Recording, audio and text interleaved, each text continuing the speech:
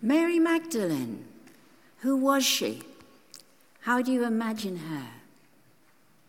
We know about rumors about her, generally scurrilous and now discredited, and we know her from all four Gospels. She's mentioned 114 times, more than any other disciple. She travels with Jesus from Galilee to Jerusalem, one among many other women, Luke tells us. But unlike most of the named women, she's not described as the mother or wife or sister of anyone. We know of no family members. She is someone who Jesus healed. She features in some other early texts, but they're not part of what becomes the mainline story.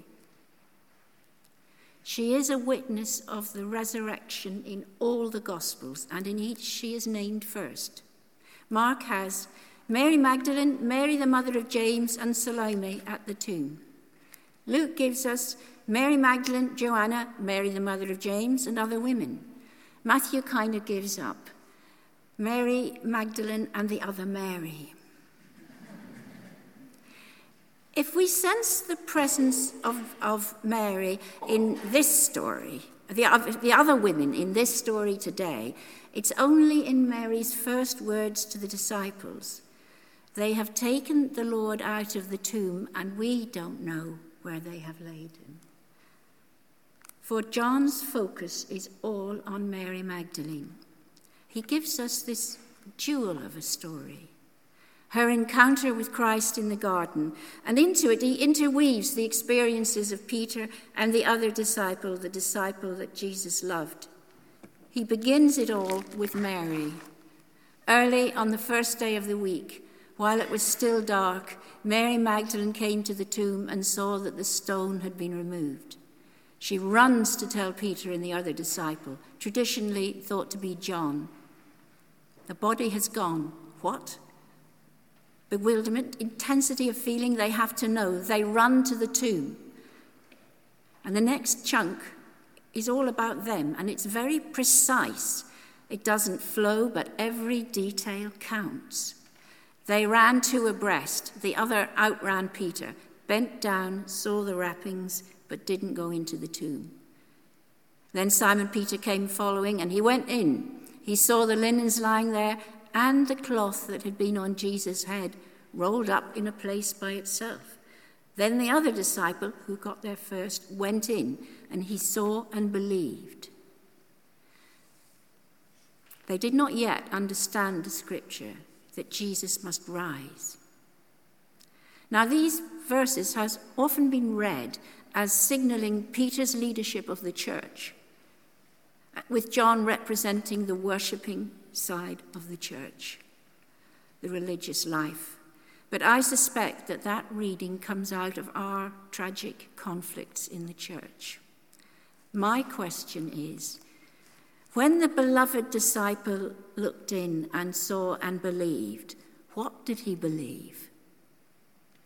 They didn't know the scripture, etc. Well, when I was on my ministry course, there was a question up on the screen one night. Does Christ have one nature or two? One, said my heart.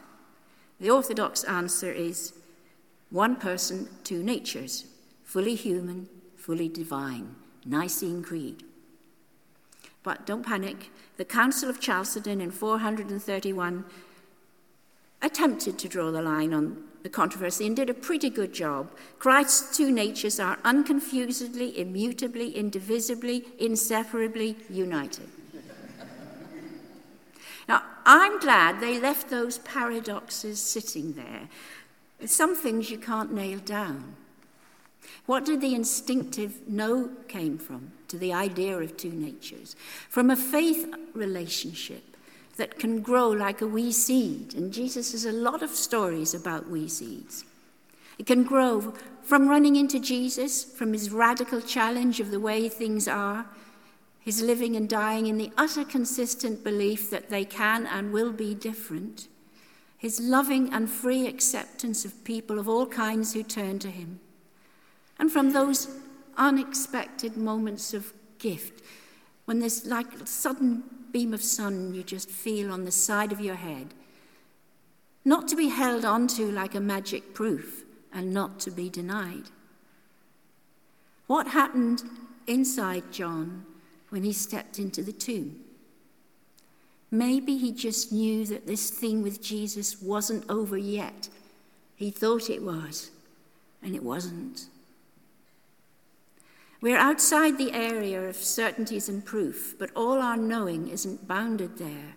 It's made of thinking, feeling, intuition, imagination, our senses. Important decisions are whole person things. We privilege the provable and repeatable, and there are good reasons for this. It stops us from burning witches. But it's a narrow kind of knowing, and it damages us and our relationships with people from other cultures when we press it into regions where it doesn't belong.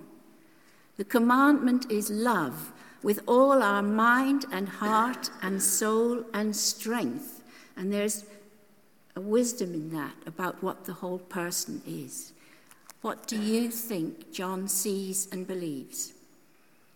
I remember when I was a child, maybe 12, pressing my Irish grandmother about miracles and the afterlife.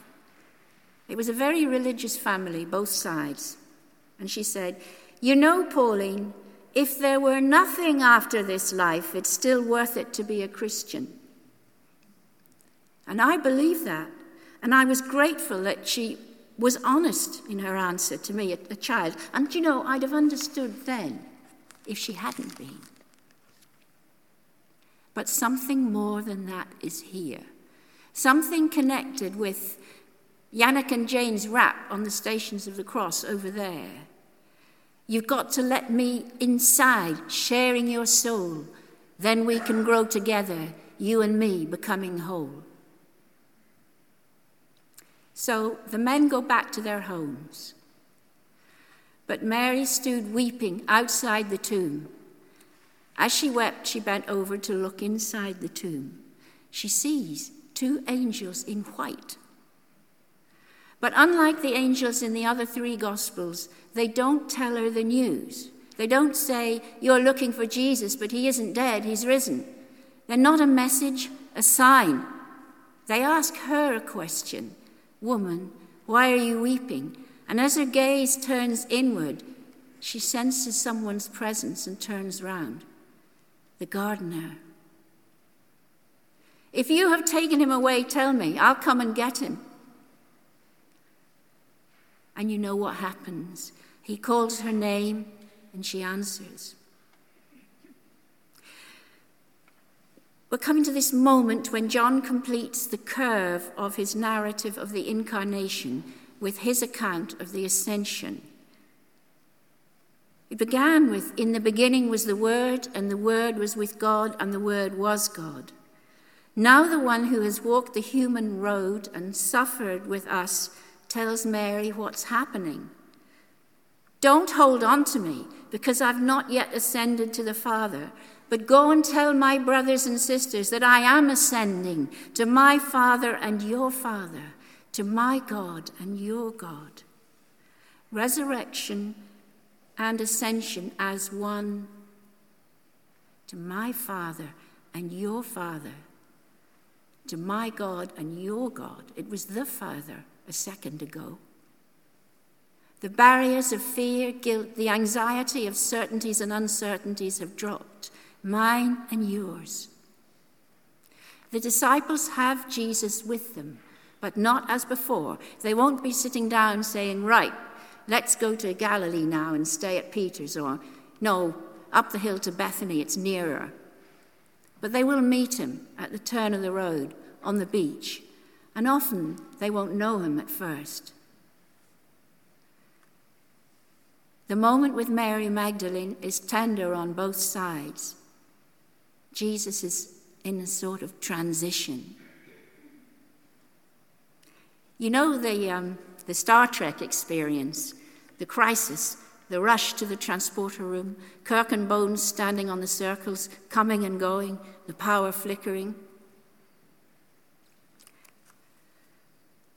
But the moment of desolation is over, and the fear and hiding behind closed doors. The disciples now will start remembering the teachings and experiences. the mountain experience of the transfiguration, the promised Spirit.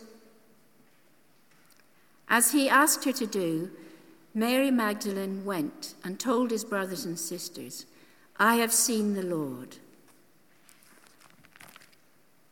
Can we hear her voice? Let's be with Mary in the garden just for a moment. "I held back under a cypress tree, and Peter and John went into the grave.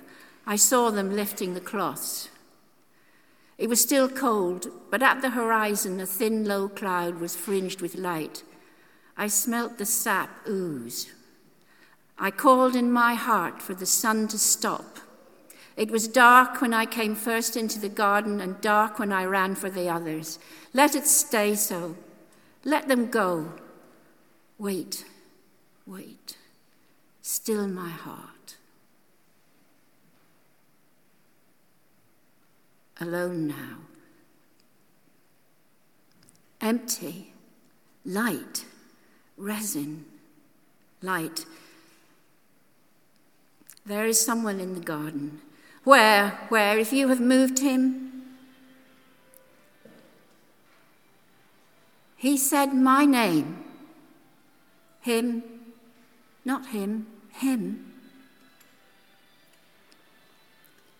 I have called you by name. You are mine. Don't.